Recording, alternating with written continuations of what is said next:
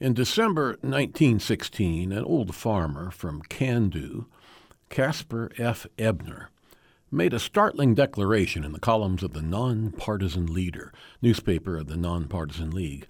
He claimed to be the author of the Anthem of the Plains, Little Old Sod Shanty on the Claim. "I claim authorship and copyright to this song and its title," he wrote, "other claims of it to the contrary notwithstanding." I like this fellow Ebner, who came to Dakota Territory in 1884 as a bachelor homesteader. At some point, he attended North Dakota Agricultural College, perhaps just the winter short course for farmers, and in 1908 he would write a fond reminiscence in verse of a college friend, Norman B. Powell, and publish it in the NDAC Spectrum.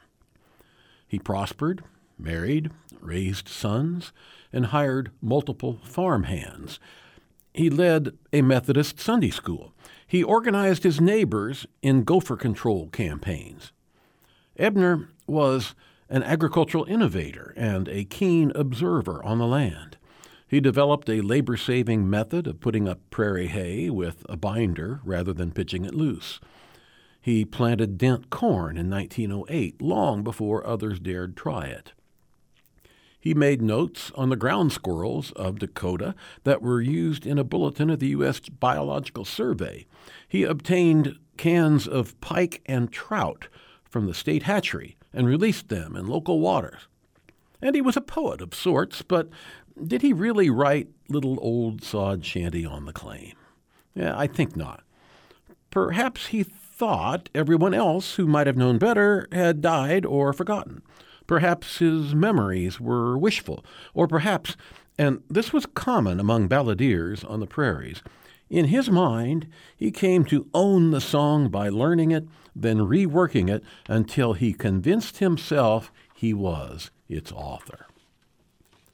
Studying his stanzas, I see Ebner did make his imprint on the song. He incorporates idiosyncratic details and devises a whole new chorus exhibiting defensive Dakota rhetoric.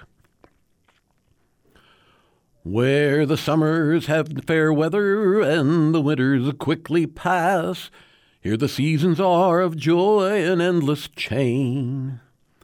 When one scents the fragrant posies that are nestled in the grass, round the little low sod shanty on the claim." Late in the song, a spasm of evangelical rapture grips Ebner as he envisions himself and all the other persistent denizens of sod shanties elevating from the prairies to be ransomed to the sky.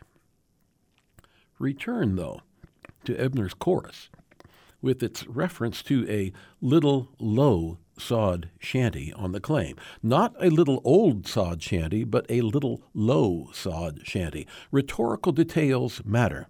They can be the DNA by which the lineage of a song can be established. Ebner says he first encountered the song in question in 1880, when he was still in Iowa, in correspondence with one J. Neerling at Jamestown. On the James River, of course, locally and familiarly known as the Jim. This background undermines Ebner's claim of authorship, but it also is an important assertion.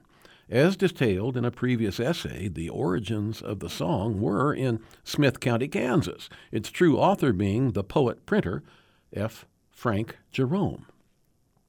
Ebner is telling us that in the year of its birth, the song, originally known in Kansas as Little Old Sod Dugout on the Claim, had traveled folk fashion to Dakota, where it was localized and sung as My Little Low Sod Shanty on the Jim.